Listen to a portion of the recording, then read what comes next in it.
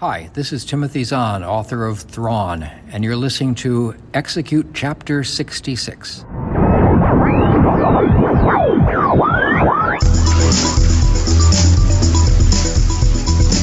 The New Republic sucks. I'm kidding, of course. They don't actually run spies. Hate you so much. I served during Alderaan. Why does Claudia Gray love us so much? In the end, everyone learns the lessons that fairs suck.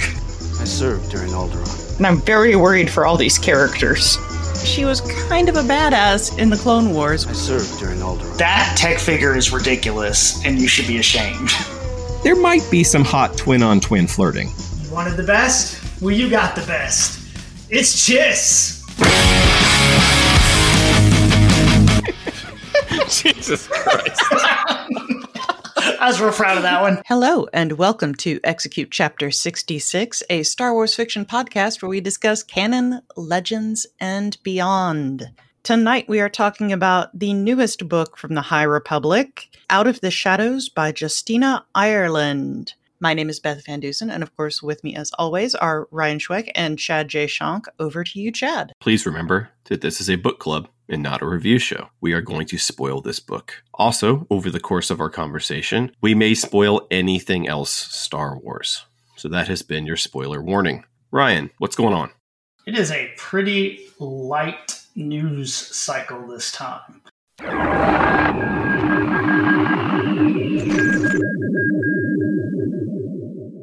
Today we got the new Hunters trailer, the new video game. They have announced it will come out early next year. I have watched the trailer. I've watched gameplay. I still have no idea what you do in this game. I think it's one of those games the kids play. I can't tell. I think it might be some sort of mobile game. I'm not real sure. Is it like a MOBA or something? Like a League of Legends type of thing? I think maybe. It looks like you can design your character. I mean, there's some really funny characters that you can play. There's a droid Jedi. There's two Jawas that are standing on each other's shoulders to make one giant person. There's a weird Ugnaught controlling a destroyer droid. So, I mean, the characters are all really funny. I just don't know what this game is. So, I'll probably still get it and play it, but, In our next Visions, the new Disney Plus show will come out on September 22nd, so next week. What? Yeah, it's coming. What? Quick. It's time. Oh, sweet. Okay. And I did not know this. I'm assuming they announced it before, but all 9 episodes will be released on the first day. So they aren't going to go week by week. It is all of them at once. So it is... I don't know if maybe they don't have confidence in it or if they just, because of the anthology format, if they feel better about that. They've said all the episodes are between 13 and 22 minutes, but we'll see. They released character bios of all the protagonists and the antagonists, and some of them look really cool. And the stories sound really neat. I've gone from kind of being on the fence about this one to pretty excited about it. I like the trailer a lot. Mm-hmm. Yeah, I thought the trailer was excellent. Speaking of trailers, we finally got an official reveal of the worst kept secret in Star Wars. They have remade KOTOR. Mm-hmm. It will exclusively be released for the PlayStation 5 and PC to start with, and then supposedly it'll come to everything else after.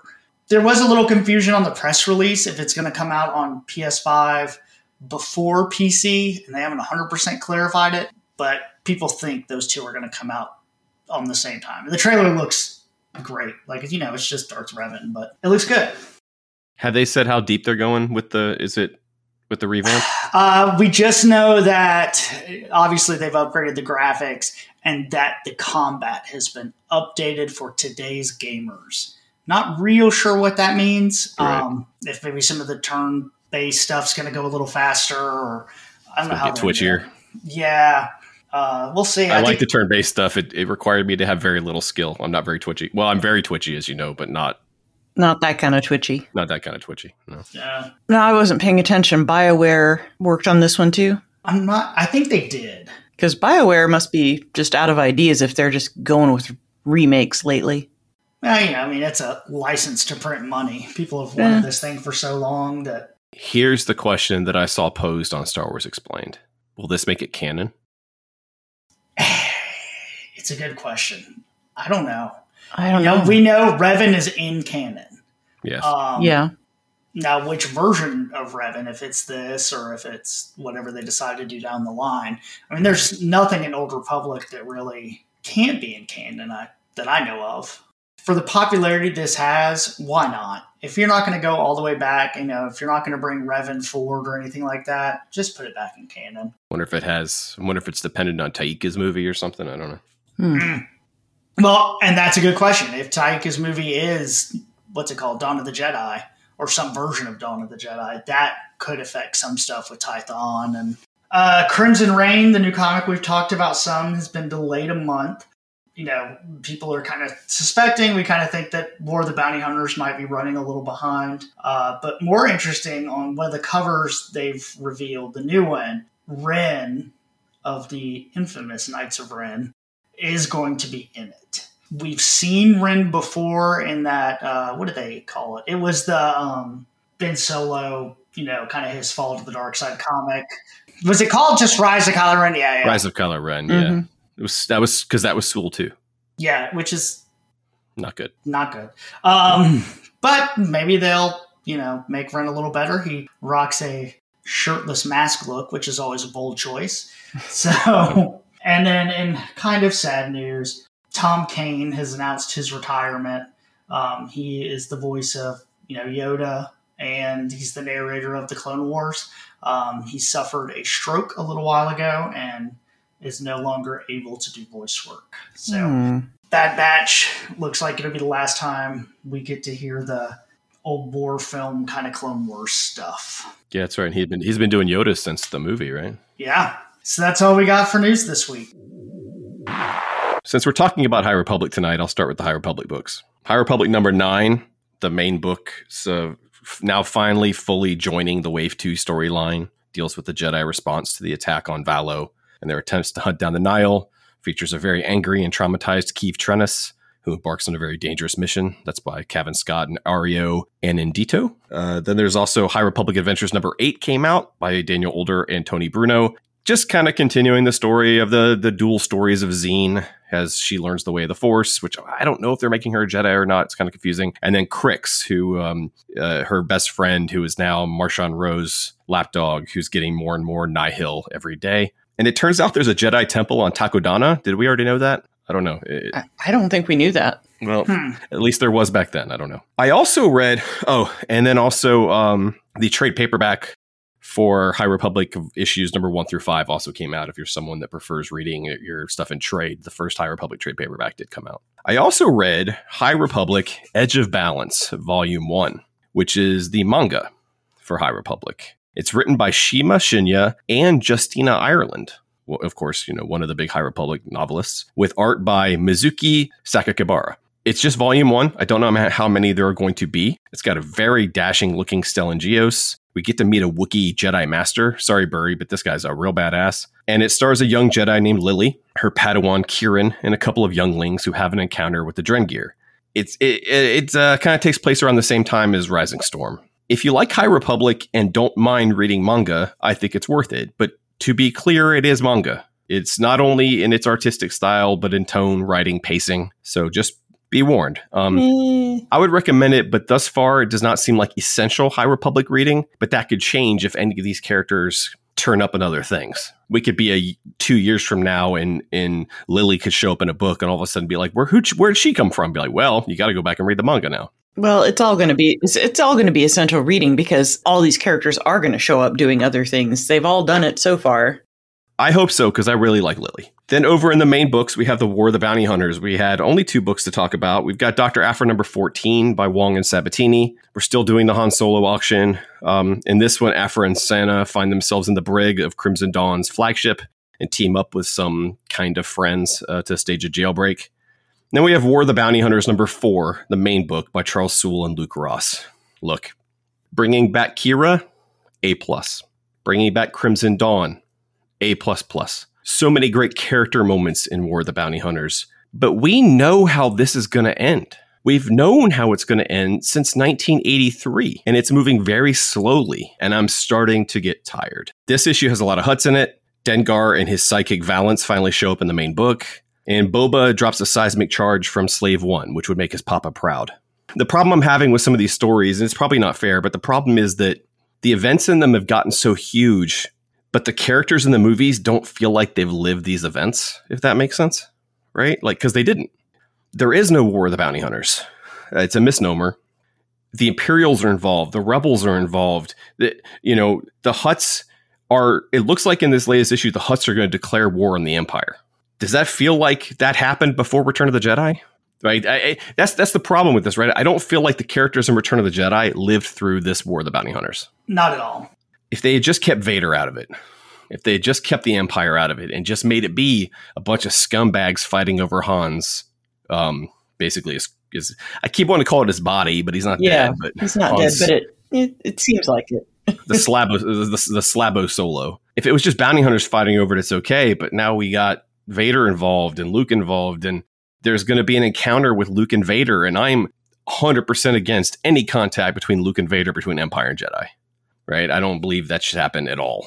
No. In any of these stories. And I don't know how far it's going to go, but this has always been a problem. They want to tell these big stories, and the movies don't reflect that. And even though I love the books and the comics and all this stuff and the stuff we talk about, the original 3 movies are still the Bible for me. I would prefer if it lined up a little bit more. And I feel like maybe this is getting a little too big, and it's going real slow, guys. They're still doing the auction. God, really? In this latest issue, they just kind of wrapped it up. But there's only, like a little month and a half to go. I'm still enjoying it every week. I will say, and I said this last time, I wish I had an option.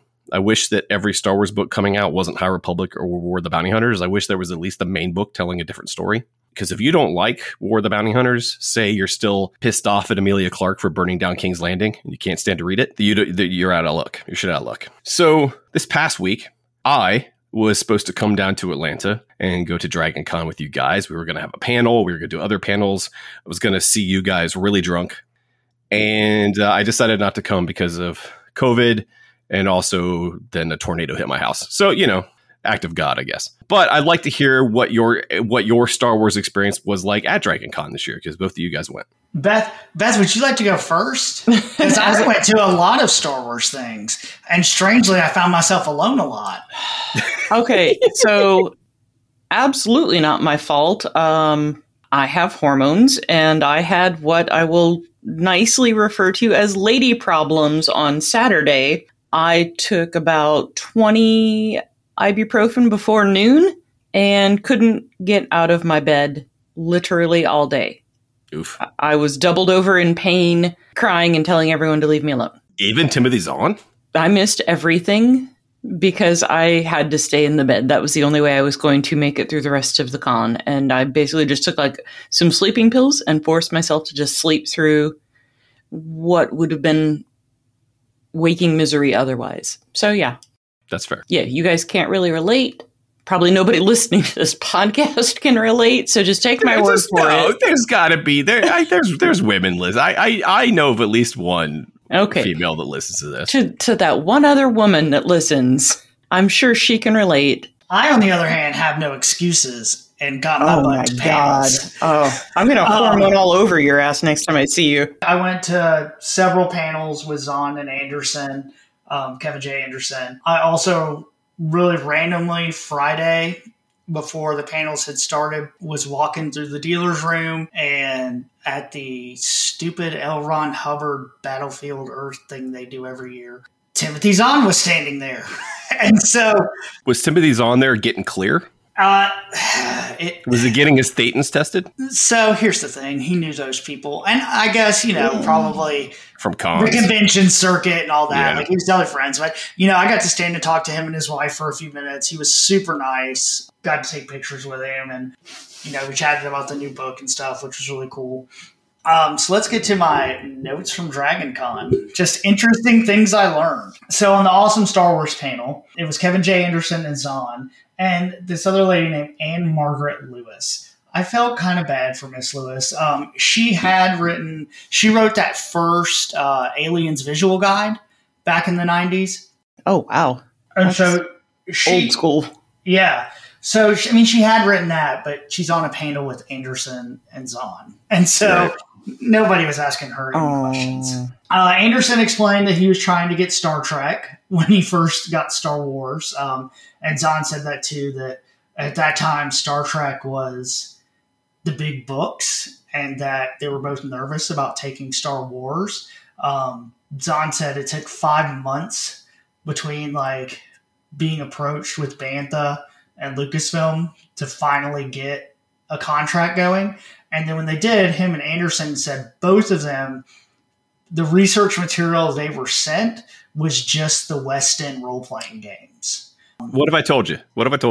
All of Star Wars is in those books. Yeah, and that's what they said. And Margaret Lewis said that too, is that she got the same thing. And they were told, like, yeah, here you go. And that's why you see a lot of those early books, a lot of that West End role-play stuff is in there, because that's what they were using. The entire Star Wars, I'm telling you, the entire Star Wars galaxy is in those books. Like the DNA of it, the DNA of it is in those books. I've got them all. Yeah. The DNA is there. Because it was a very weirdly, it was a very ill-defined world that they had to define for you to have adventures in. Right. So they had to do things like, how do blasters work? You know, and they just kind of ended up building the groundwork for the galaxy. They particularly talked about the maps too, and the planets and all the hyperspace stuff. That's kind of where they got that. Anderson talked about one of his favorite moments, you know, after the movies came out, was the first time Maul with the double saber, because Anderson created the double saber. And so that was really cool to see. Zahn talked about how things are kind of circular right now with Star Wars and how he writes. So like the Ahsoka maneuver and Jason and Mount Tannis and Mando, like things happen in his books and then you see stuff on the show and then he brings it in. And so it all kind of circles that way. And he says he has lots of ideas about Mando and all Mount Tannis especially, and that no one's asked him. Anderson said right now he doesn't have any Star Wars plans. Yeah, I was going to ask about that. Like he always seems to be doing Star Wars book panels, but he hasn't written a Star Wars book in 25 years. Yeah, he said he's swamped with whatever he's doing now, but he does keep up with everything. I mean, I like him. I just it's just funny because it's been a very long time since we got a Kevin J. Anderson Star Wars book. But he is one of the big architects of the expanded universe, though. He really is. Zahn has been specifically told that he cannot use Mara Jade. He has pitched things on her. He likes to use the phrase, and he used it in all the panels I saw him on. He calls it Filoni's basement. And right now, Mara Jade and Thrawn and all of them are in Filoni's basement. And he can't touch them until he's allowed to. Right. It was interesting when they talk about Disney Star Wars. Whenever they talk about what they can use and who's in control, it's never Disney says, it's never Lucas says. It is always Filoni. They say Filoni's name so much. It's very clear who's in charge over there. We noticed that in Gary's interview with Zahn. Mm-hmm. We noticed that then, right? That he said, well, with Filoni lets me. Yeah. Zahn said one thing he really does want to do, a follow-up book, is he would like to do a book just on the politics of the Chiss. Bring it. And that's something, he's like real interested in. They talked about a lot of that on his solo panel. The Aralani Ascendancy. I'm here. Ready for the Aralani Ascendancy. Zahn, it was interesting hearing how he writes, because a lot of people were asking, like, well, you know, when you wrote this, were you planning on going here, blah, blah, blah. And a lot of what Zahn said was that the way he writes is he doesn't plan them out. So like he will do just enough to explain what it is right then and why he needs it, and doesn't have like future plans for it. So that way later he can adapt it as he wants to, which is kind of a neat way of writing, I guess.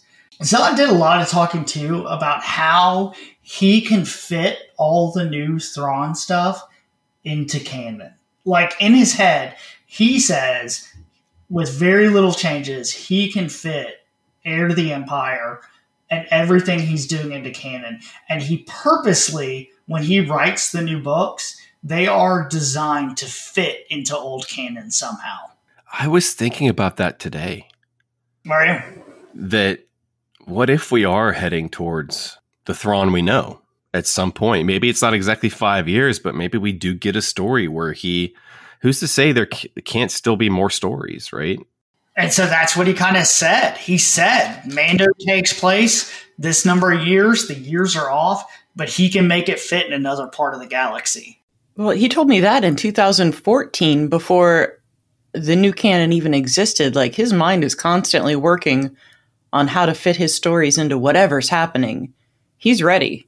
Let's see. Somebody finally, I'm sure he's been asked this a lot, but someone asked if he did name Thrawn after himself, which I believe we've talked about.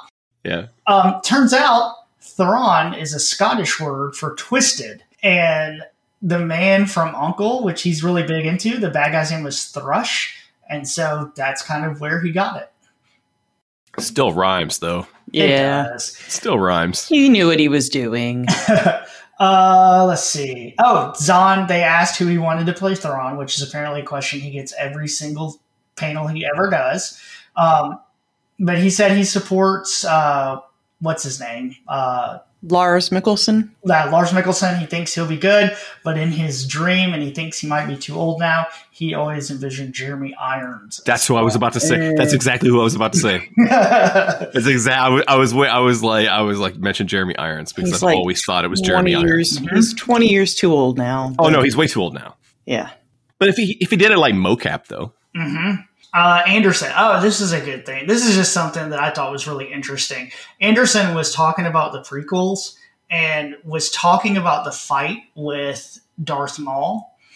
And he was talking about how watching it left him uneasy. And there was something about it he didn't like. And he said what he figured out later is it was two Jedi teaming up on one Sith. And that is what makes that scene not as good, because you shouldn't have two good guys on one bad guy because it places them as kind of not the aggressor, if that makes sense.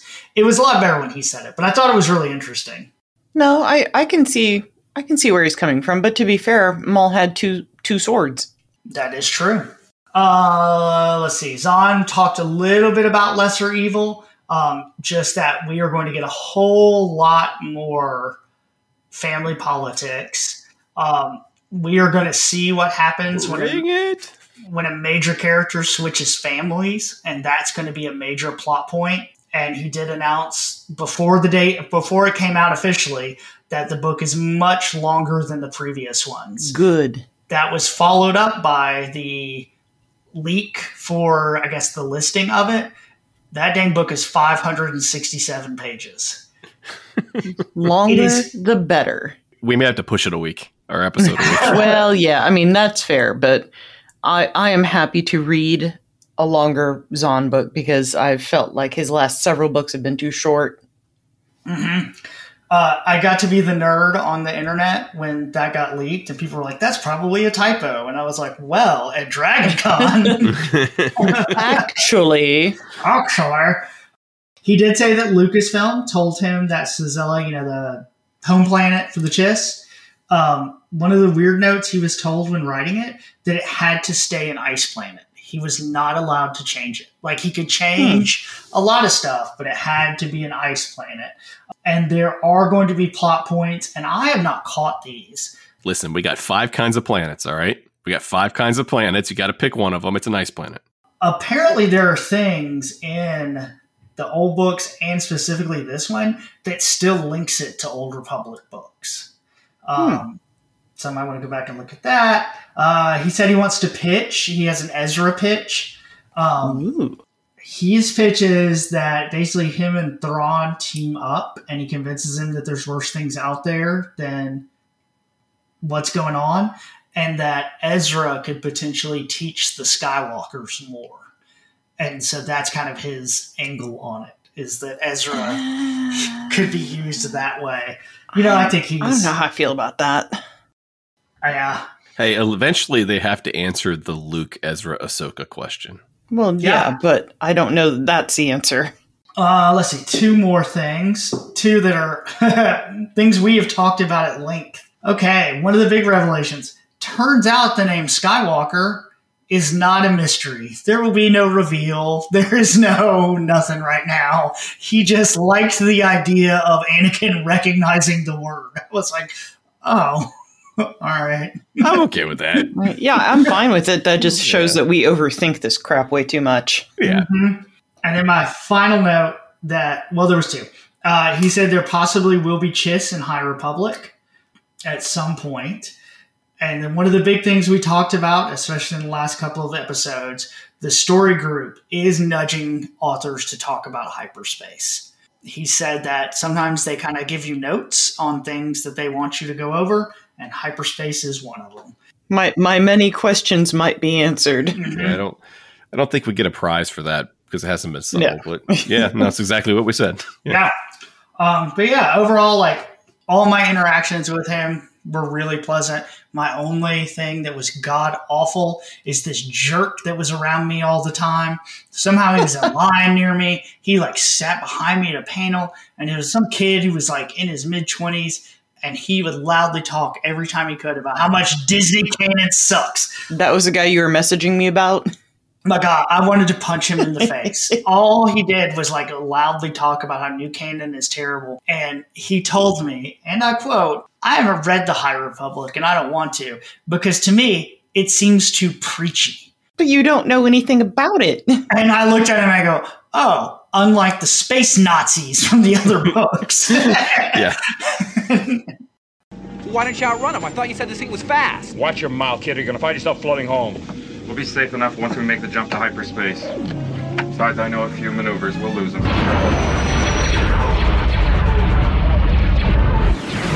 Here's where the fun begins. How long before you can make the jump to light speed? Take a few moments to get the coordinates from the Navicomputer. You kidding? At the rate they're gaining? Traveling through hyperspace ain't like dusting crops, boy. Without precise calculations, we'd fly right through a star or bounce too close to a supernova and that'd end your trip real quick, wouldn't it? What's that flashing? We're losing a deflector shield. Go strap yourselves in. I'm going to make the jump to light speed.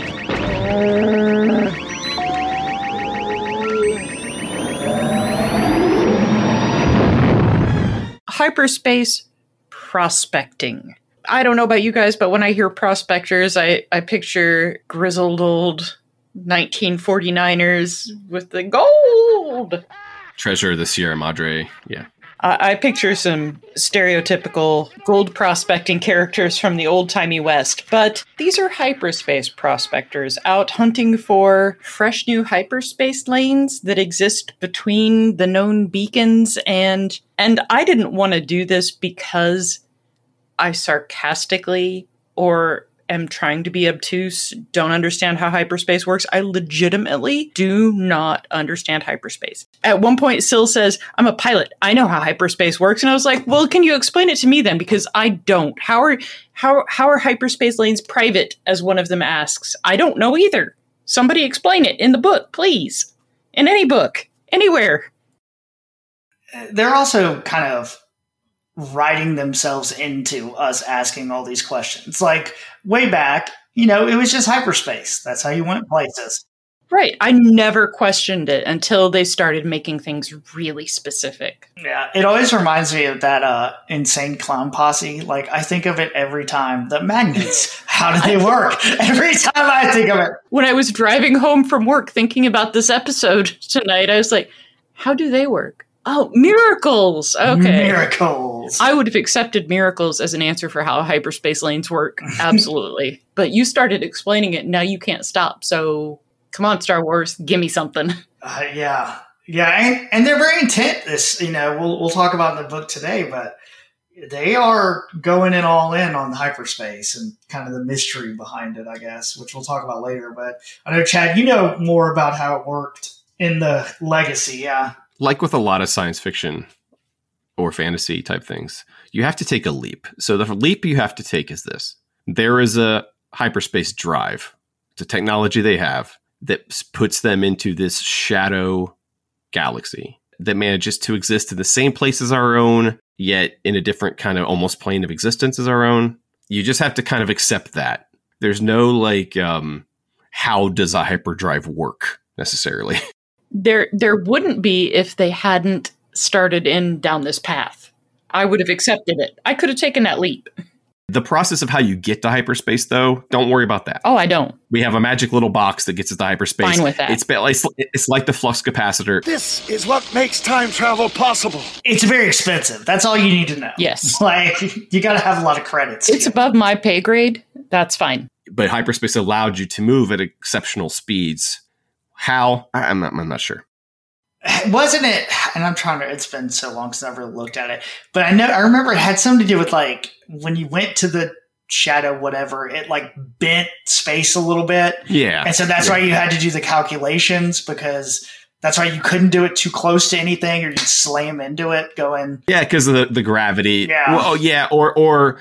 Now a lot of the stuff about hyperspace came out in the role-playing games, because in the 80s when West End Games was publishing their role-playing games, they needed rules for hyperspace for gameplay reasons, right? Because players were going to want to get into ships and they were going to want to fly around the galaxy. So I actually have my manual here, and it has a table of like distances, how long it takes to get between planets and stuff. And we're talking, hours and days that it takes to get from. Like if you go to this book, it says it takes 8 hours to get from Alderaan to Bespin, but it takes a full day to get from like Tatooine and Endor, like 24 hours. Like now, this is not the hyperspace they're representing to us right now. And yes, this idea of hyperspace scouts has been around for a long time. People that would go out into the frontier and because what you need is a clear route, because the gravity can affect your ship, you need a clear route. And so you would have people go out, and their job would be basically to fly blindly through hyperspace at great risk to themselves, just like a lot of explorers do, and try to map out very distinct, clear routes through hyperspace that were safe to travel through. And that kind of became a thing. That's what started the Great Sith War 5,000 years ago in the comics, is a couple of hyperspace scouts stumbled into the Sith Empire. What they've been doing recently, though, the hyperspace is becoming the Force. Yeah. They're merging them. Yeah, there's something there. Well, we've got the Purgils, right? The big space whales. Mm-hmm. And Rebels, right? We've got even think about things like the World Between Worlds, which is, again, another plane of existence. Could almost be seen to exist in hyperspace. They're definitely trying to build it into something new. So your confusion is, I think, completely earned, but at the same time, like Ryan was saying, I think they're confusing us on purpose. Yeah. So they are building to something, presumably. High Republic has been so much about hyperspace. Mm-hmm. So much. Now, the problem with hyperspace in the movies is that... Can't skip through it? There's no consistency. Well, I don't care about hyperspace skipping. That's dumb. But there's no consistency to it. Yeah. We talked a couple episodes ago, actually, when we were talking about The Bad Batch and making fun of anybody who tried to bring up time in Star Wars. But it is a big problem. Like, I have no idea how long any of the Star Wars movies takes place. I have no idea, how long it takes to get from one place to another. In the movies, hyperspace is Littlefinger. It shows up when it needs to show up. It works when it needs to work. It doesn't, don't try to think about the actual travel time. Doesn't matter where you are, you can get there instantly. It used to be in the expanded universe, you couldn't communicate with people while they were in hyperspace. Yeah. And now you see, it seems like you can. All that stuff is very vague. You take the core concept, you just kind of keep it, but it does look like they are trying to connect it to the living force. So the nearest I can figure right now, I think, is there's two different kind of ways to do it.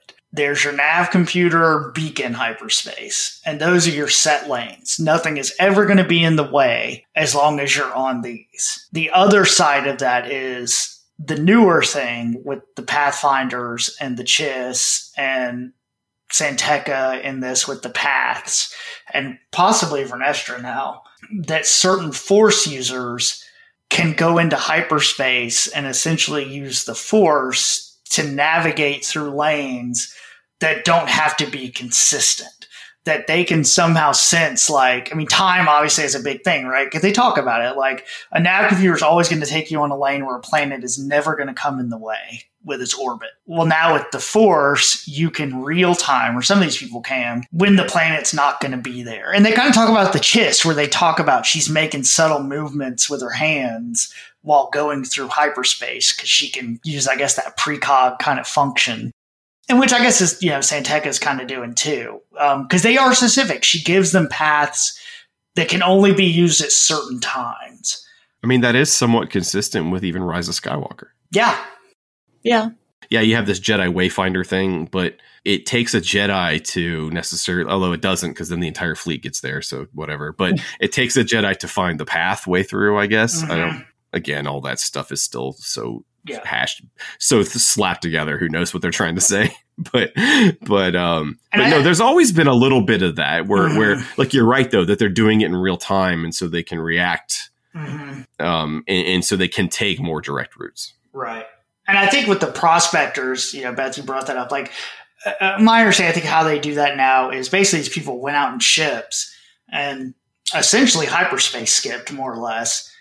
I just hope they didn't run into things and charted these courses and then filed for intellectual property rights on them. And so you had to buy them. They make them NFTs. Yeah, exactly.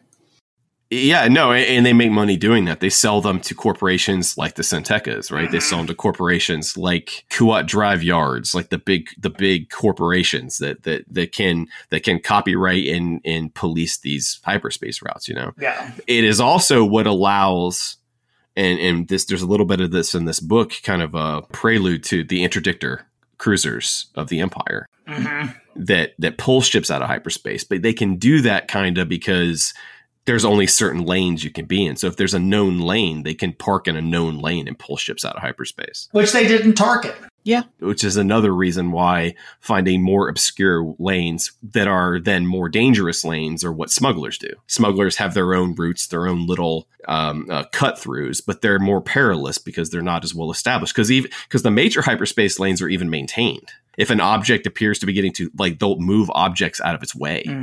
And that's kind of what the Kessel Run really is right? Yeah. It's a shortcut. Yeah. It's a shortcut that it's real dangerous because the route isn't set all the time. But it's real fast. Right.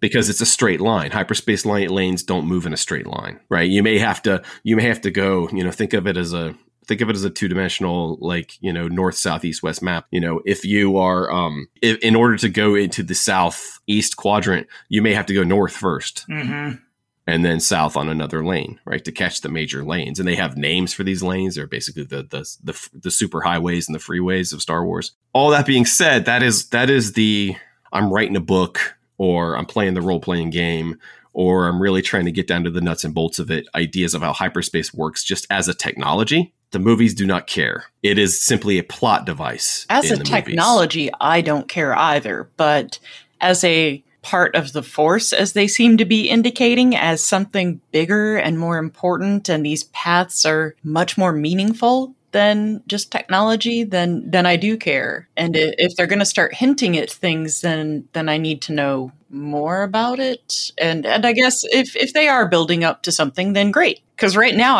I'm lost and I'm confused as to why something is such a big part of a story and is so impossible to understand. It was intentionally ill-defined because it was just a storytelling tool. And a way to show a really cool visual.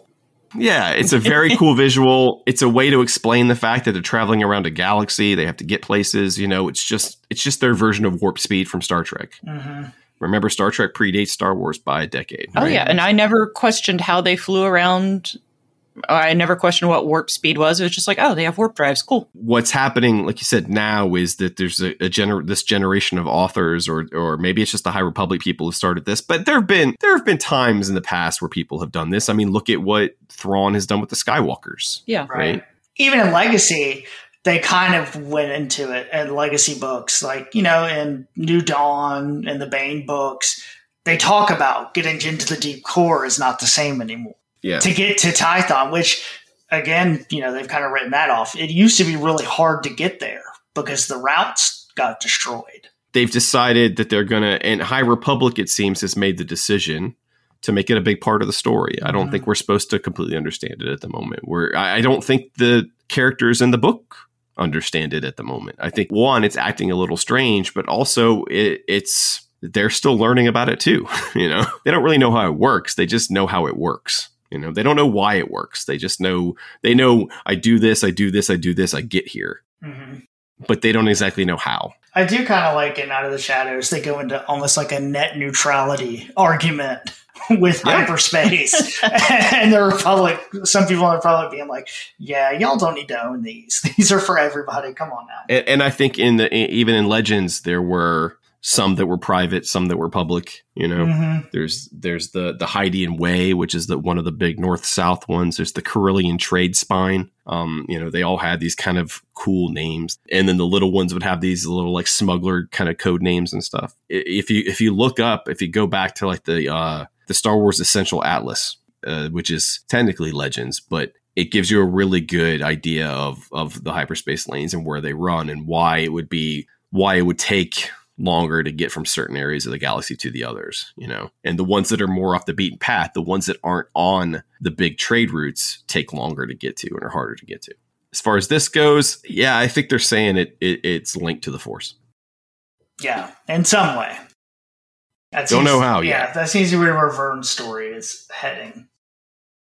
Yeah, it seems like that's where the whole High Republic is heading.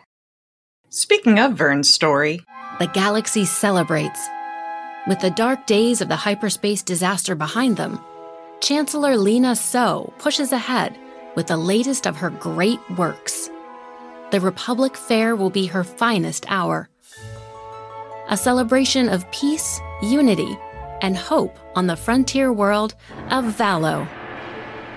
But an insatiable horror appears on the horizon.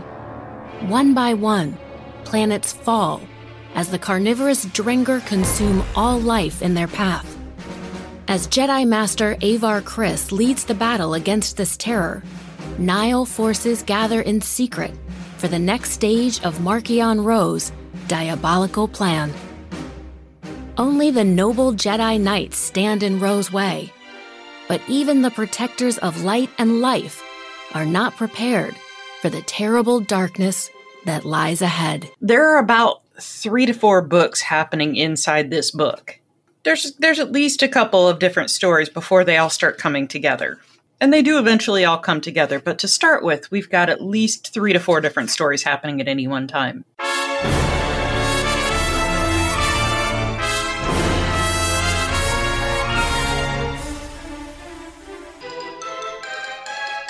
We will begin with Sylvestre Yarrow, who is not having a great time. 6 months ago, her mother was killed by the Nihil, leaving her absolutely devastated.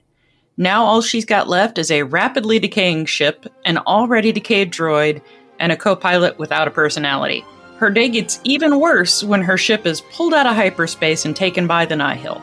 All she can do is try to escape and spread the warning, the Nihil are coming. Vern and Imri, meanwhile, are chilling on the Starlight Beacon when good old Reath shows up, just as she's about to FaceTime with her old master, Stellan Gios. She and Imri have a job waiting for them on Coruscant. Even though Vern doesn't want to leave, she proves she is the awesomest of Jedis by constantly doing her duty. It turns out that Reath and his new master Comac, after Master Douglas died, I think in Test of Courage? I don't remember anymore. There's so many books happening right now. They are also needed on Coruscant, so they team up for a Jedi road trip. It's probably not the most comfortable ride, since Vern is hiding her hyperspace visions, Imri is hiding his empathic abilities getting stronger, and Reath seems to be hiding that he's noticing girls, while Master Comac is probably just sick of everyone hiding all this crap. When a distress call comes from a nearby planet, the Jedi, being Jedi, answer. On the planet Takei, there is no one left to fight the Nihil. What defenses they had are gone. All that's left is a lone Jedi Master and a girl who probably used to be plucky before she saw so much death.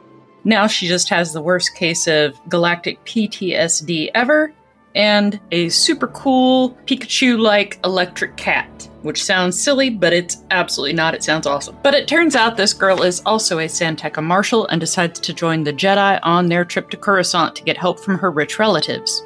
We also have Nan the Nihil sucking up to Marchion Ro after he has murdered a whole lot of people on Valo and, I guess, boulderized and then crumbled to dust Loden Greatstorm? Still worried about Bell, you guys. Bell will be fine. No, he won't. Nan is given a special assignment by Marchion Ro. She is to take his pet doctor and his Oracle on a secret mission. Thinking this is either a great way to prove herself or a quick way to die, Nan takes the job no matter what. She is a survivor after all. Back in Story A, Syl's been alone on Coruscant. Her co-pilot and droid conveniently dropped off somewhere else to wait for her. She is getting the runaround, or just flat out ignored, by all of the officials from the Republic she approaches to warn about the Nihil, until she's approached by a super sassy Xylan Graf, who I picture as looking like Space Elton John, or maybe just Elton John from the 70s without all the feathers. He talks Syl into joining him in presenting her evidence to a doctor who thinks Syl's mom is a very much alive, tactical evil genius, and a senator who just wants to bring the Grafs down a peg because she's also a San Tekka. The senator, who happens to be Avon Staros' mother from one of the young reader books, I can't remember anymore, again, lots of books coming out right now, brings in the Jedi, Vern and Imri, who Graf calls children and takes as an insult, which it was obviously intended to be. Not if they knew Vernestra Rwoh, they wouldn't. Well, no. They obviously are all underestimating Vernestra Rwoh. The Jedi take off. They run into Jordana, just as they also run into Syl. Oops, that's her ex-girlfriend, because in this big wide galaxy, everyone still knows everyone. So Syl and Jordana have an awkward reunion, while Vern and Imri go to meet the doctor, who thinks that Syl's mom is a tactical evil genius, and the doctor explodes. So now everyone gets together and goes with Graf to look for hyperspace anomalies and Syl's dead mother, including Reath and Master Comac. So instead of taking them straight to where they're supposed to go, Graf takes them to his grandma's space station where they're ambushed by Nihil. Their super funky gas takes out the Jedi and Jordana, but Syl comes face to face with her mom, who is very much alive and a tactical evil genius, who has teamed up with the Nihil for reasons. The Padawans and Syl are taken while the Jedi and Jordana wake up in Grandma's house. She says that Xylan is working with the Nihil, but she has absolutely no part in it. Grandma is a liar. Vern and Jordana head to the Nihil ship, where Jordana's PTSD kicks in big time, and she slaughters a whole bunch of Nihil.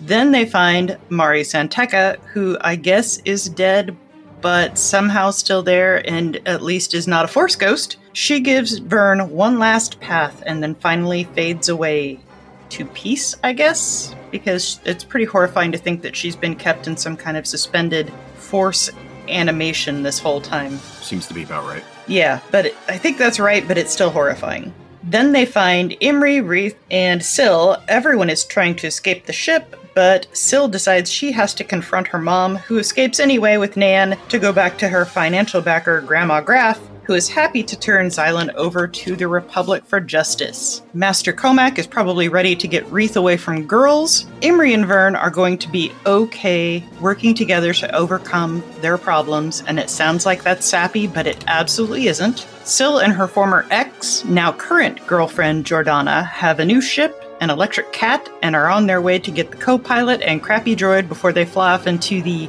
sunsets, heading for Takodana for some reasons. But I guess we gotta tie everything together, and at some point we'll see Maz as well.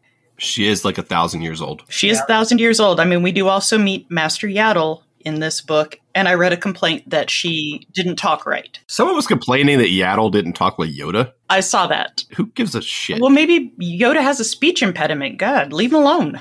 Maybe. It could be. I don't think you need to call attention to it if he's got a speech impediment. I think that's rude. Vernestra Rwoh closed her eyes and breathed deeply. The Miri Allen's green face smoothed, the frown of concern she usually wore melting away, leaving the markings at the corners of her eyes, 6 tiny diamonds arranged in 2 vertical rows, uncrinkled for once. The tiny trickle of a babbling brook grew into a steady stream, which in turn grew into a rushing river, pouring into the wide sea that was the Force. Every Jedi perceived the Force slightly differently, and for Vernestra, it had always been a waterway that connected all life in the galaxy. I ended up reading a lot of reviews, and overwhelmingly, a lot of them are not great. I think this is a very good book. I love Vern. I love Imri. I love Reath. I like Syl and her girlfriend. I like the electric cat. You're always going to like an electric cat. Yeah. Who doesn't like an electric cat? I love how gay these books are. I love how gay the High Republic is because, one, obviously great to see representation, but two, it doesn't bother me one bit, but I know who it does bother, and I love it. Oh, I love that they hate it because the High Republic is gay as hell. I was really surprised with this one because, I mean, Into the Dark was great, but, you know, besides character introductions, like, it really was kind of self-contained. Like, yeah, you know, we kind of got an introduction to the Drengir and stuff. In the station and but it doesn't affect the High Republic and the big overall story. This book is major pieces. Like, the results of this book are going to completely change the older books, like the regular High Republic. And I was kind of surprised by that, like just how much. I think you can skip the comics. I don't think you can skip the YA books. I think you could probably skip Into the Dark and catch up. You cannot skip this book. No, you can't. No. You absolutely I would say if you can't. want to read High Republic, I think you're priced into, at the very least, the adult books and the YA books. Mm-hmm. But I also say don't sleep on the middle-aged books either. Yeah, that'd be good. I was surprised how good they were. But all of it is quality, and I don't understand the bad reviews saying that this is kid stuff. It's not kid stuff because they happen to be teenagers. Doesn't make it kid stuff. No, they're dealing with some pretty heady stuff. I mean, a 20-year-old girl murders a ton of Nihil, and she is obviously damaged goods. Yeah, she does. So, all right, Jordana. Did y'all expect Jordana to be force sensitive? No. When we meet her, when her and who does she go racing with? Vern. Is it Vern she's with? Yeah. I mean, she like flips off a cliff and like lands on top of the speeder and is shooting stuff. And I was like, oh, clearly she has some. No, I just took powers. that to her to be like a badass. She did seem very special. Yeah. And she could be. I mean, she is a descendant of Mari Santeca. I'm not saying it's not, but I didn't detect that. The two things we know about the Santecas are they are members of something called a Church of the Force, at least eventually become members of the. I don't know if they are now. Does it say they are? It doesn't say it in here. No. Come sequel era, they are, though. Yes. Yeah. And that they're hyperspace prospectors, pioneers, multi-trillion credit corporations, you know. So it is possible that any one of them, I mean, there is midichlorians in their family somewhere, right? Yeah. So it's definitely possible. The thing is, because of midichlorians in Star Wars, there are a lot of people out there that are touched. They're not necessarily force sensitive. Like everyone has a little bit of midichlorians. I don't know what a midichlorian is, Chad. Are you sure you're not thinking about someone's M count? I'm talking about midichlorians. They are little tiny bacteria that live in your blood that interact with the Force. That's what they are. That's what your M count is, folks. Everyone has a little bit, and that's the, you know. And so everybody is kind of touched, and there are people that are more touched than others, and then there are people that are full on sensitive, right? That feel it. You know, when Obi-Wan says he doesn't believe in luck, that's because like your good fortune can be, you know, the little bit of force that you have, a little bit of connection to the Force that you have. But we know the Santecas can be force sensitive, so that is definitely a possibility. But you're right, though. Killing her off at the end. I mean, I know killing her off is probably the wrong term for it because she was very dead. But eliminating the Santeca. What were they called in Minority Report? Oh, yeah. The precogs. Yeah. The precogs, right? That's a major thing. Well, that's essentially between this and them, you know, exposing Lorna D. Like, that's the end of the night. Like, that using the paths is how they are successful. Without the paths. I think they're going to change but I think Marchion Ro knows this is coming one way or another. He's known this is coming. So I think he's got other plans. I think he's done with them. I'm starting to get the feeling that the Nihil are wave 1 characters and we're going to move away from them. With Lorna D being presumed to be the leader, I see her going out and I don't know what Tempest Runner is about. It could be her story before she has her big fall. Because I assume he's going to let her take the heat and he's going to go off with his super weapon and his paths that he already has and go do his whatever big plan he's got before he gets taken out eventually. I just get the feeling that the Nihil are on their way out. Like, I think the wave 3 that starts in January, they're going to defeat them, kill Lorna D and be like, yay, we're the big winners. And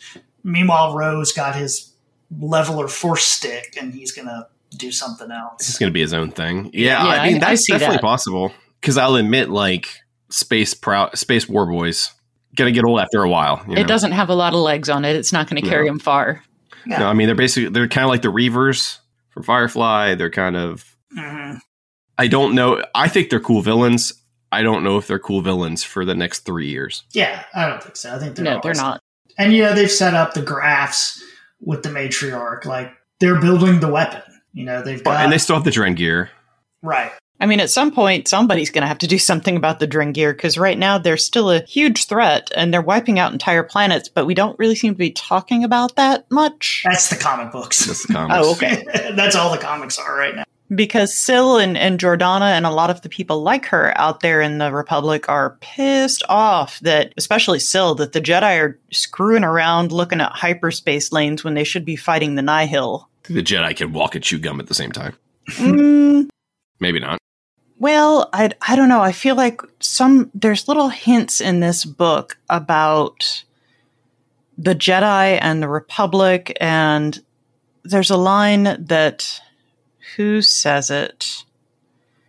Jordana is one of the people pissed at the Jedi. She says that the Jedi are very, very bad at change, at adapting to the world around them. And that is true of the Jedi, definitely, that we know later. One of the quotes I marked from Jordana, too, that I think is going to be a lot of the High Republic, and we've talked about this a whole lot, but she does, where is it? Oh, yeah. I think that maybe they cut themselves off from too much of life, so that the things they fight for are ideas, not people. I highlighted that one, too, because that's 100% the problems with the Jedi as we know them in the movies. Mm-hmm. And in the cartoons and everywhere else that we've known them before. I think this is starting to at least set up some hints of doubt in the Order. When Vern goes to Coruscant, one of the things that she was going to do while she was there was show her light whip and explain, like, I'm totally using a light whip now. And Stellan kind of tells her to hide it and not tell him. So I think we're seeing cracks there. No, I thought she hid it from Stellan. Avar Kriss told her not to show it. That's right. Avar Kriss told her. Because she was going to show it. Which, by the way, I would just like to say, though, for all this, like, in the books about Vern hiding the light whip, in the comic, Vern's cracking that thing out left and right. Like, everyone has seen the light whip at this point, Vern. Nobody doesn't know about it. I think the bigger deal is her hiding her hyperspace visions. I mean, if that's something that they need to know, then I think that's a much bigger deal than, I have a lightsaber whip. Yeah. Well, and the conversation we've had about them kind of cutting themselves off and becoming a little more depowered, you see it with Amiri too. Like, they talk about, he's got this, I don't know, empath kind of power, I guess. And they're cutting it off, like telling him, like, nope, you shouldn't be using that. Like, you can use it every once in a while, but you've got to control it. Well, he's practicing. I mean, it reminds me of, I can't remember which of the X-Men had those powers, but, one of the X-Men where he could use it to control people's emotions. So he's doing it a few times in this book where he shows them what he can do, and they're like, oh, no, don't do that. You can't do that. That's bad. Whoa, slow it down. Yeah, where he uses it to calm somebody at that point. And he doesn't do it in a negative way, but it's one of those things that could lead to a bad place. It could lead to fear and suffering and anger and dark side. These are the same people that are totally cool with force suggestion. Yeah. You are lost, came a familiar voice. And Vernestra turned around to see Master Yaddle walking toward her with a group of very serious-looking younglings in tow. The green-skinned Jedi was no taller than the little ones with her, barely reaching Vernestra's waist. The sight of the younglings made Vernestra's heart melt. Had she ever been that small? Oh, I was just going to bring up what Master Yaddle does say to Vern when she runs into her in the temple is... Yeah, so she just runs into Yaddle in the temple. Let's not deal. Gloss over it. Yaddle. Last seen in The Phantom Menace. Yeah. Killed off unceremoniously in between movies. Still don't know if that story's canon or not, but... Yaddle was always a bad idea. Yeah. But what are you going to do? You built one Yoda puppet. It didn't work. Yeah, but did you have to do something with it? Well, what they didn't realize is the second one didn't work either. No. I don't know. It's funny. Yeah. I just, how they've now decided that we have to make Yaddle a thing. We couldn't just use it once and then let it go. No, we gotta stay on the Yaddle. She was a Jedi Master, and and that species lives hundreds of years. I have a hard time believing we could ignore Yaddle. She was on the council. No. The Jedi's long brown hair was braided as usual, and she wore the same gold and white temple robes as Vernestra. I missed my time with the younglings. I have heard great rumblings of your deeds, Vernestra Rwoh. Thank you, Master Yaddle. I hope I am living your teachings. The older Jedi chuckled, as though Vernestra had said something funny, although she didn't know what. Master Yaddle rested a hand on Vernestra's arm, her green-gold eyes boring into Vernestra's. Do not reject your instincts, Jedi. Understood? I just wanted to pretend like Yaddle didn't happen. But since Yaddle did happen, Yaddle is apparently a very wise counselor who tells Vern wisely to trust her instincts, which Vern does. And that is what leads her to that weird little prospector cube that belongs to Mari San Tekka, which in turn eventually leads her to Mari San Tekka. What I thought was cool was also that Imri was hearing her too. So Vern knew she wasn't crazy and wasn't hearing something that, nobody else could hear if Imri could hear it too. They just never had a chance to discuss it and what it really meant. And because I still don't know exactly what it really means. Eventually, I'm assuming we're going to find out because they're going to go explore this path together. I will say this about her hyperspace dreams, though. The Jedi have always been, or at least in this era and the prequel era, they're fairly suspicious of visions still, right? Well, let's not forget Master and Apprentice. Qui-Gon Jinn was a freak for his obsession with the prophecies and stuff. Mm-hmm. And isn't there one character we've seen along the way that basically went crazy because of all their... Wasn't that Sifo-Dyas? Yeah, Sifo-Dyas went crazy from his visions. I get why Vern doesn't say anything. Well, this is hundreds of years before, so... Well, but it's still the same. They still have the same apprehensions about visions, though. Well, it's true that they are the same prophecies too. She's not the only one that hides her visions, right? She's not the only one seeing premonitions. What about Elzar? Yeah. No, or Stellan. One of them. No, it's Elzar. Yeah, Elzar, right? What about Elzar? Has that vision about what's going to happen during the fair? It makes him go bang that chick. Yeah, and he doesn't tell anyone, So I don't think it's that they don't trust each other. I don't even think it's about fracturing. I think it's something that they're cautious of, and that in times of great turmoil, perhaps the Force is going to reach out more. But because they don't like visions, they don't trust visions, because as Yoda says, always in motion is the future. So you can get these visions, but they're really not telling you facts. They're giving you a possibility. Well, it's at least a warning. Should we at least not hey, be careful of this? Because this is a thing that could happen. That's very true. And I think that's what is happening, is that more and more of them are getting these warnings as things are getting worse. But they're kind of trained to push through them almost. Vern hasn't had one since she was a kid. And then since she was a Padawan, and she has another one of these Force things, and it's it wasn't like she was treated like she was special before when she had one. Let's be fair. When she was a Padawan was 2 years ago, or a year ago even. Fair. That's so true. It's not like it was that long ago, because in the books, when they talk about it does make it seem like, since back before I became a knight, back when I was a Padawan, and it makes it seem like it was a long time ago, but she just became a knight. And I find it rough that, she's a great Jedi Knight, but Master Comac sits her down and gives her the real talk and is like, hey, so you became a knight too soon and you absolutely shouldn't have a Padawan this early. And I was like, whoa, that is harsh. Man who's trying to step into Master Douglas's shoes.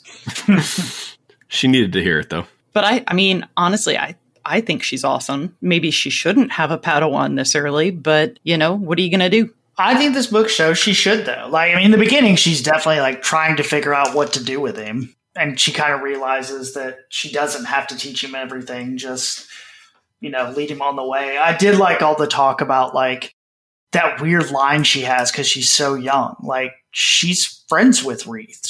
Was friends with, Murray and all these young kids. And now she's kind of on a different level than them, and she struggles with it. It's like when I was 16 and I got promoted to supervisor at the grocery store, and all the cashiers were older than me. Or my contemporaries, and like the bag boys were all like kids I went to school with, and I was their boss. Didn't go well. Vernestra twisted the yoke hard, sending the escape pod careening into a spiral, like it had been hit. She pointed the nose right at an approaching Nile ship, daring it to challenge her. The craft blinked out of existence, leaving the path to the space station's docking area clear. "Hold on!" Vernestra yelled. She pushed the escape pod at full throttle, the docking bay approaching entirely too fast. Jordana yelped in alarm, and Remy yowled. Vernestra didn't so much land the escape pod as slam it into the landing deck of the massive station, metal screaming as the craft slammed into another ship in the docking bay before flipping end over end. Because you've got like Stellan on one side, and Elzar and Vern and Kog'Mac kind of on the other, where they're still, like Master Kog'Mac, he doesn't want to be here. He just wants to do his little research and look at his books. Reith doesn't want to be there either. No, he wants to fix ships and droids and stuff. And be in the library. And Stellan is the one who's basically become Mr. Republic. Yeah, because even, all the characters in this, like Syl and Jordana, when they're disdaining the Jedi, are like, well, yeah, that's the guy we saw in the all over the holovids holding the Chancellor crying. Well, now that you say it, they're all kind of falling into roles that are not what they want. Yeah. They're all being forced to do things that are not what they envision their life as a Jedi would be, not what they've trained to do. And Vern sees the cracks in Stellan. She sees that he's got big bags under his eyes and that his robes are hanging too loose on him. So even though he looks like the hero of the Republic, he's not on the inside carrying it well. He's putting on a good show right now. Yeah, and it's not a role that he should be in, but he is, in the same way that Mace Windu should not be a general, but he's going to be one. I don't know, though. If any of the Jedi were going to be a general, he seems the most adept at it, and not because it's Sam Jackson. He seems the most enthusiastic. He is the angriest of the Jedi at that time. He is the angriest of the Jedi. Why didn't anyone ever do Mace Windu for a dark side check, Yeah. He's real angry, especially when he gets all up in Ahsoka's face at the last season. Oh, don't even get me started about that scene. Don't even get me started about that scene. Oof. Citizen. Calls her citizen. Ooh. Oof. Ooh, I'm going to throw hands with him. He'll kick my ass, but still, I was not happy with that. I am convinced that the writers of the High Republic have a ongoing contest of who can make the weirdest Jedi. So, let's see. The last book we had, what's his name? Orby, the blob. Yeah. In this one, we get Nubaran, who's a storm cloud. I had to go back and look at it again. I was like, wait a second, is he really a cloud? And then some lightning shoots down, and I had to stop and be like, is that a dark side power if you're a storm? And for some reason, the storm is in charge of the docks. Does that count as shooting force lightning? Yeah, I don't know. I kept seeing that Pixar short. Yeah, that did too. Where the clouds making the babies and stuff, the storks. And he's an angry cloud. He does yell at Vern a lot. Well, to be fair, she's a terrible pilot, and I wouldn't give her a ship either. I like the runner about Vernestra being a terrible pilot. Yeah. But I kind of wonder if where they're going with that is that she's a terrible pilot because, yes, hyperspace puts her in these trances, but I wonder if any kind of flight somewhat triggers this skill. And so it distracts her and she can't 100%, fly a vector or maybe she's just 16. That's true. I bet her Jedi insurance is much higher than the rest of the Jedi because she's 16. Yeah. My kids aren't close to driving yet, but I'm sure that's a pain in the ass. So. It's very expensive. The Jedi probably have a group plan. But it's also because she's just reckless and in a fun Jedi way. Yeah.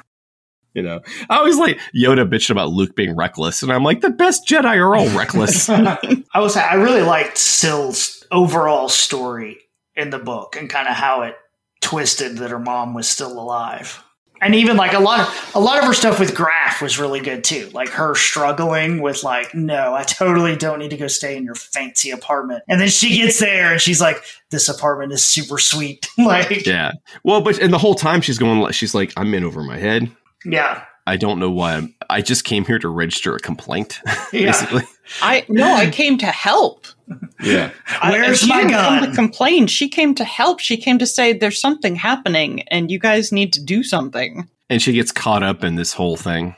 And no, the Grafs are something characters we've seen in the comics, I think, too. Yes. Yeah, the Grafs are around. You know, Xylan, I thought they wrote him really well where he was kind of suspicious, but I didn't see it coming all the way that they were working with Denial. Like, I thought they were kind of shady and kind of crappy, but I was honestly surprised when it came out that they were like, yep, totally us. Like, I think they were using his fancy capes to distract us. Yeah.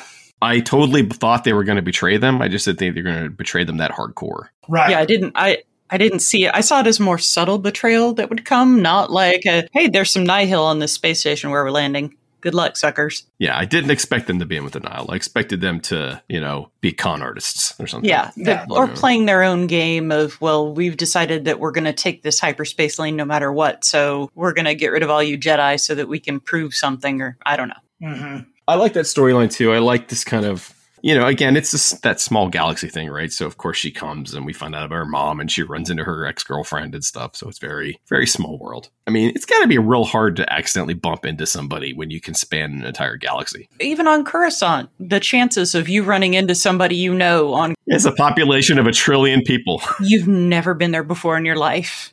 Well, if you're going to the same place, Yeah, but they didn't know that. No, they go to the same place at the same time for the same reason. That has happened in my life, though, yeah. where I've run into someone I haven't seen in years coming out of a football game in a city that neither of us have lived in before. Like, it's happened. All you got to say is the Force willed it, and then we move on. Yes, that's all you have to do. Yeah, exactly. It's like hyperspace. You just, the Force puts them together. Another one I liked in Sills, though, is once we found out that old Chauncey, is that how you say her name? I didn't see a U in it. I just saw it as Chancey. Chancey, Mama. Like, I kept waiting for it to be like, yeah, Mama's being kind of held against her will, or Mama's being forced into this. But nope, Mama just wants to make a hyperspace weapon. Like, she's like a less scrupulous Galen Erso. Well, and I like that they gave Syl enough depth to try and make excuses for her mom. Like, oh, maybe she is being held against her will. Maybe this is all a big mistake. And, oh, no, my mom really is evil. Yeah, her mom gives her that speech, and she's like, oh, no. I really enjoyed, too, that the weapon they were looking for, Chancey was like, yeah, they didn't actually work. I mean, every once in a while, it just randomly works. And so we were trying to get this all set up. They weren't quite there yet. But they're trying to build an interdictor, right? I think. I'm not sure. Like, I went back and read it. Like, obviously, that's what whatever they call it, the generators that are pulling people out. Like, that's one of her projects. But then towards the end, they just talk about weaponizing hyperspace. And so I don't know if they are going to build one that works or if she's about to do something else. Right. Seems to be all about hyperspace, man. Yeah. With San Tekka, like, I can't think of anything that Mari's power would have helped with pulling someone out of hyperspace. No. Like, I think they're doing something else. And whatever Chancey got from her, they weren't clear on. But it worked. She got what she wanted. Like, they're ready. Or they're going to build it with the matriarch. The path she gets at the end, is it Exegol? That was my next question. What do we think this path is? Is it Exegol? And see, at first I thought, well, all right, is it Tython? But then Tython's not cut off anymore like it used to be, because Elzar was on Ashla at the beginning of the last book. So they can still get to Tython. And well, in Mandalorian, obviously, they can get there. Yeah, so it can't be Tython. I don't know if they'll go to Exegol yet. I don't want it to be Exegol. And not because of the movie, just I want it to be something else. Something different that we haven't already seen. I just don't know what it is. The only reason people guess Exegol is that's the only thing we know. Yeah. Maybe they'll bring back Korriban or something. Or Biss or something. Yeah. No, Biss was in the core. Biss was in the deep core. But yeah, Korriban would be great. Although, haven't they been to Korriban on the Clone Wars? Yeah, you're right. They did go. Oh, yeah. Yeah, they did go there. Because we saw like the hall of the like dead Sith, right? Mm-hmm. Yeah, I don't know where they're sending Vern. Traversing hyperspace the same way a Jedi traveled through the Force was a difficult thing to do. And this frail old woman had spent a lifetime making her way across the hidden paths of the galaxy. A talent exploited by the Nihil in all the worst ways. "Thank you," Vernestra said, placing her hand against the glass of the medical pod as the old woman inside collapsed in on herself. There was no longer the dual perception of the woman, of her body and her spirit. There was only her corpse, long dead, the physical form that had kept her prisoner until she could offer up one last path to Vernestra. "Vern, we've got to get moving," cried Syl from the hallway. Vernestra used her lightsaber to slice through the hoses connected to Mari Santeca's pod. Alarms flashed, and the light within the medical pod went dark, hiding the corpse inside from view. And then Vernestra dashed out of the room and ran for her life. At some point, the Sith are going to come up. They just have to. Even if it's not till wave 3 towards the very end and we kind of find out somebody's around. Yeah, she sent her to get some. Maybe she's going to get some sort of weapon that can beat the, whatever it's called, the balancer. So you're saying definitively that Marchion Ro is Darth Plagueis? Absolutely. 100%. And that's what the Acolyte's going to be about. Oh, it's actually not the worst. It's not necessarily the worst. I would like to see, I mean, we've seen more of the Staros family, which is nice. And I like Staros in this book. Like, that kind of scene where they kind of play off the Jedi behind the door and she totally plays them to get what she wants. Like, that was a nice Senate move. And see, that's what shows me that the Republic is already failing, is not only do they sit around and just debate constantly and all the trouble they had in the last book with the politics of it, but the Senate thinks that the Jedi are something to be used. And not used as like, hey, we could use the Jedi to help us, but like, oh, I'm going to use the Jedi to pull one over on this guy I don't respect and show him how much I don't respect him by giving him Jedi kids. Yeah. I'll be curious, Beth, when you read Darth Bane, because a lot of Bane has that in there. The Jedi kind of being conscripted and going to war. And it's not canon anymore, but the ideas run very parallel to this, but in an opposite way. The Jedi kind of getting away from being these warriors and running the Senate. "Takodana?" Syl said, gazing down at the token as she handed the note to Jordana to read. "There's nothing but pirates there." "I don't know. Maybe we should check it out," Jordana said. "We," Syl said, and Jordana grinned. "You, me, and Remy." "What about your family?" Syl asked, heart pounding painfully. Jordana shrugged. "There are enough Santeca cousins that someone else can step in as deputy if the vassals ever return to TK. I've got my heart set on other things." I liked Basha. I always like seeing what are they? I can never say it right. Gregorin. Gregorin, yeah. I just like Gregorins. I think they're cool designs. I think so too. And even though Basha was shooting people and not being helpful, I felt bad when Electro Kitty bit Basha. I was like, oh no, Basha, I hope you're okay. Your pretty white fur is all covered in blood. Yeah. You've got to know Vern and Amiri and Reese relationship because, I think they do a decent job and you can kind of understand it, but without the other 2 books, it doesn't have even close to the same impact of what Amiri is and why he's with Vern and all that stuff. I just think they understand Star Wars fans, and we're going to read it. Yeah. Like, I'm saying, I just think they understand Star Wars fans. I don't think there are people out there just reading the grown-up books necessarily. Because whatever comes after this is, it seems like it's going to be pretty vital that we know what happened in this book to see what comes next and understand what's happening in the next books. During my summary, I was having trouble keeping up with what happened in what book to reference because I legitimately cannot remember because all of these stories tie together so seamlessly that I don't know what happened in what book without going back specifically to reference that book. That seems to be something that Sewell and Older and Scott specifically are really into, because that's exactly what's happening in the comics. Mm-hmm. In the mainstream comics, in the War of the Bounty Hunters, I have no idea. Like, I know when I pick up the book, like, oh, this will probably focus on these characters, but it's all just giant pieces of one mosaic. It seems to be their preferred method of Star Wars storytelling. And I'm not complaining. I'm here for it. It's just, it makes it tough when I'm trying to remember what happened where. And I'm like, okay, was that a children's book, or was that the grown-up book, or was that the YA book, or was it a comic you guys told me about that I haven't read yet? My only criticism is I do think a story can get too protracted. It can take too long. I think, wasn't it Brian Michael Bendis? People would they would talk about the idea of protracted storytelling. Yes. And I like Bendis, but people aren't wrong about that. Yeah. And like with War of the Bounty Hunters, I feel like we've been stuck in the same hour for the last 2 months. Yeah.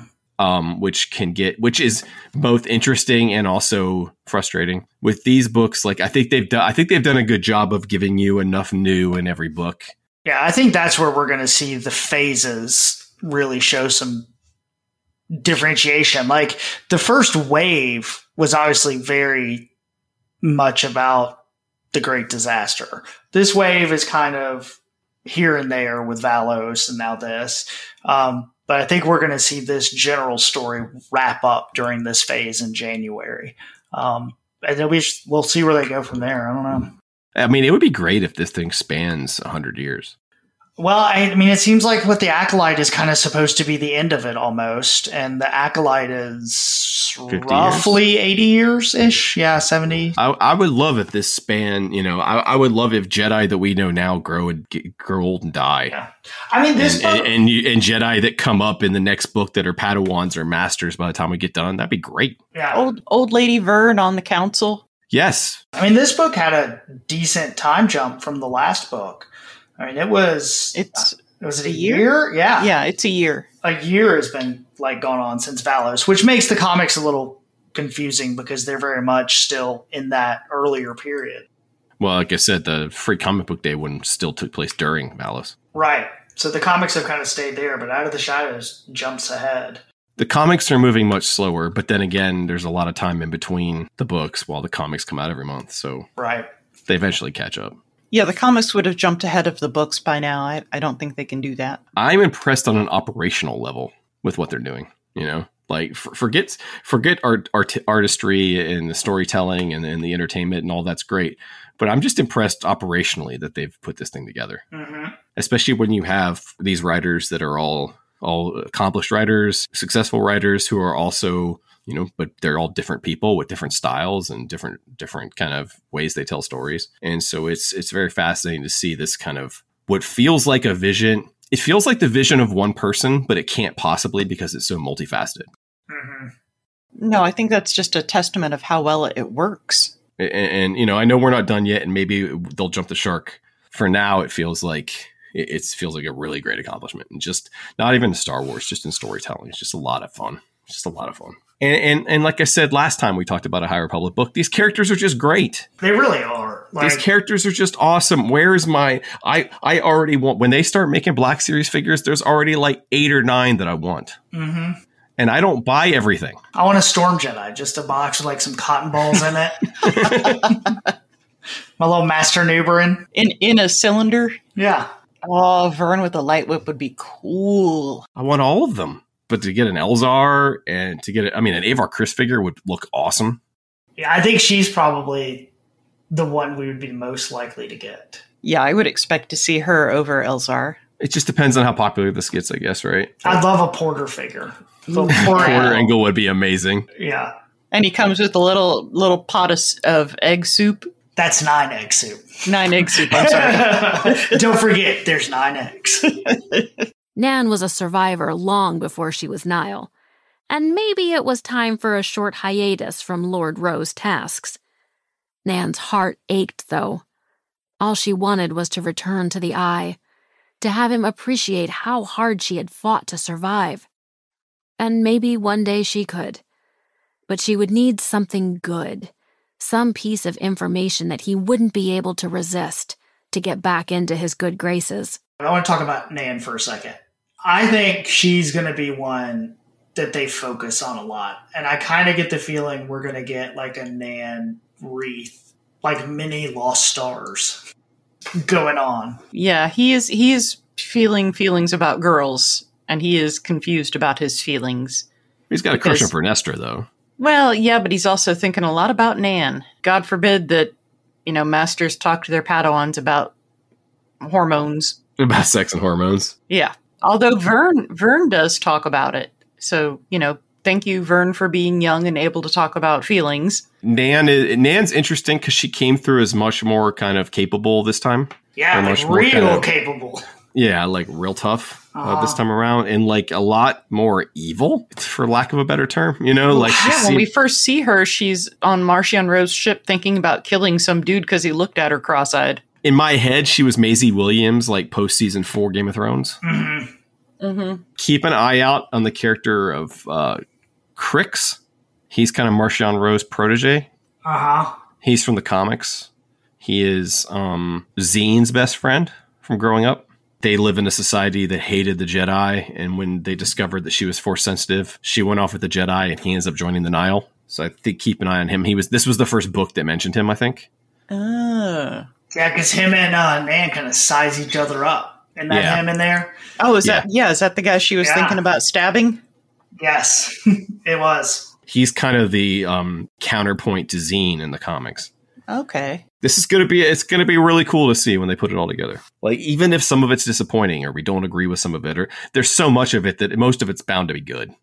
It just kind of is. Yeah, like I don't love the Drengir at this point, but I don't have to. It's there in the comics, and I may not like the Drengar, but you get to see people riding Rancors, so that's kind of awesome. You get to see Hutts riding Rancors. Boom, mic dropped. I don't need anything else in my comic books. She didn't have to tell Master Stellan everything. She was no longer his Padawan, and it was time to start making her own way in the galaxy. And that meant she would keep her own counsel on some things, or at least only share them with her Padawan. "Come on," Vernestra said, resting a hand on Imri's shoulder. "We have a ride to catch." So, Ryan, what are we talking about next episode?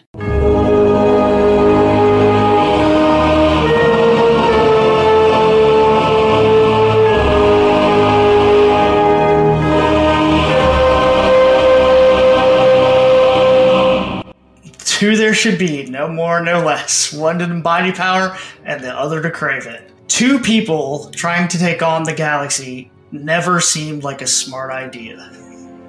So next, we're going to be reading Path of Destruction, the first book in the Darth Bane trilogy that explains how we got to the Rule of Two.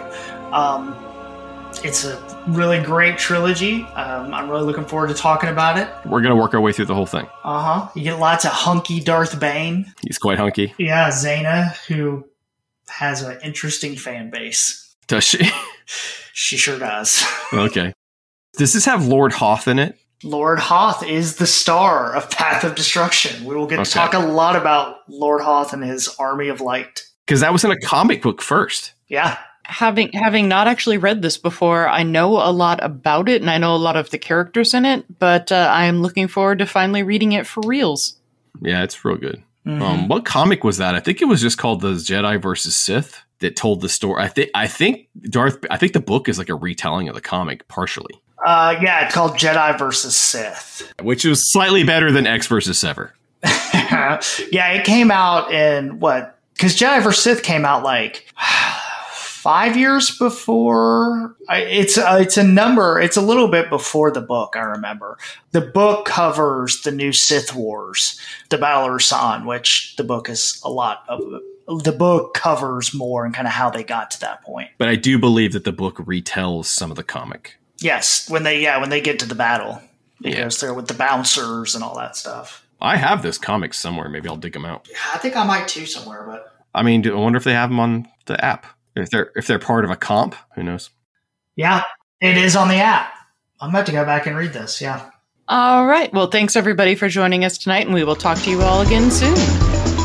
Light and life. Yeah, the Zaina. People love them, Zaina. You have been listening to a Needless Things podcast. You can follow Needless Things on Facebook, Twitter, Instagram, and at needlessthingspodcast.com. Love you. Mean it. Uh-huh. Roger, Roger.